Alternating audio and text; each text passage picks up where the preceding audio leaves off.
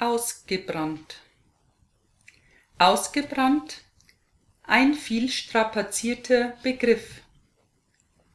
Für die einen ist es ein typisches Symptom unserer Leistungsgesellschaft, die uns krank macht. Andere lächeln darüber. Ihrer Meinung nach leiden unter Burnout oft Leute, die sich selbst zu wichtig nehmen und die sich eine Pause von der Arbeit gönnen wollen.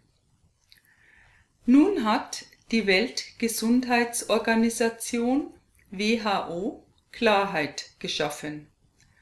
Für sie ist Burnout keine Krankheit, sondern eine Art beruflich bedingter Beeinträchtigung, die aus chronischem Stress am Arbeitsplatz resultiert.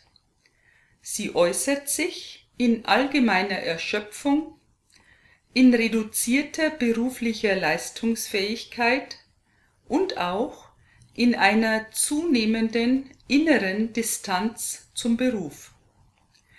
Die Weltgesundheitsorganisation verweist darauf, dass der Begriff Burnout nur in Bezug auf das Berufsleben verwendet werden soll und schließt andere Lebensbereiche ausdrücklich davon aus.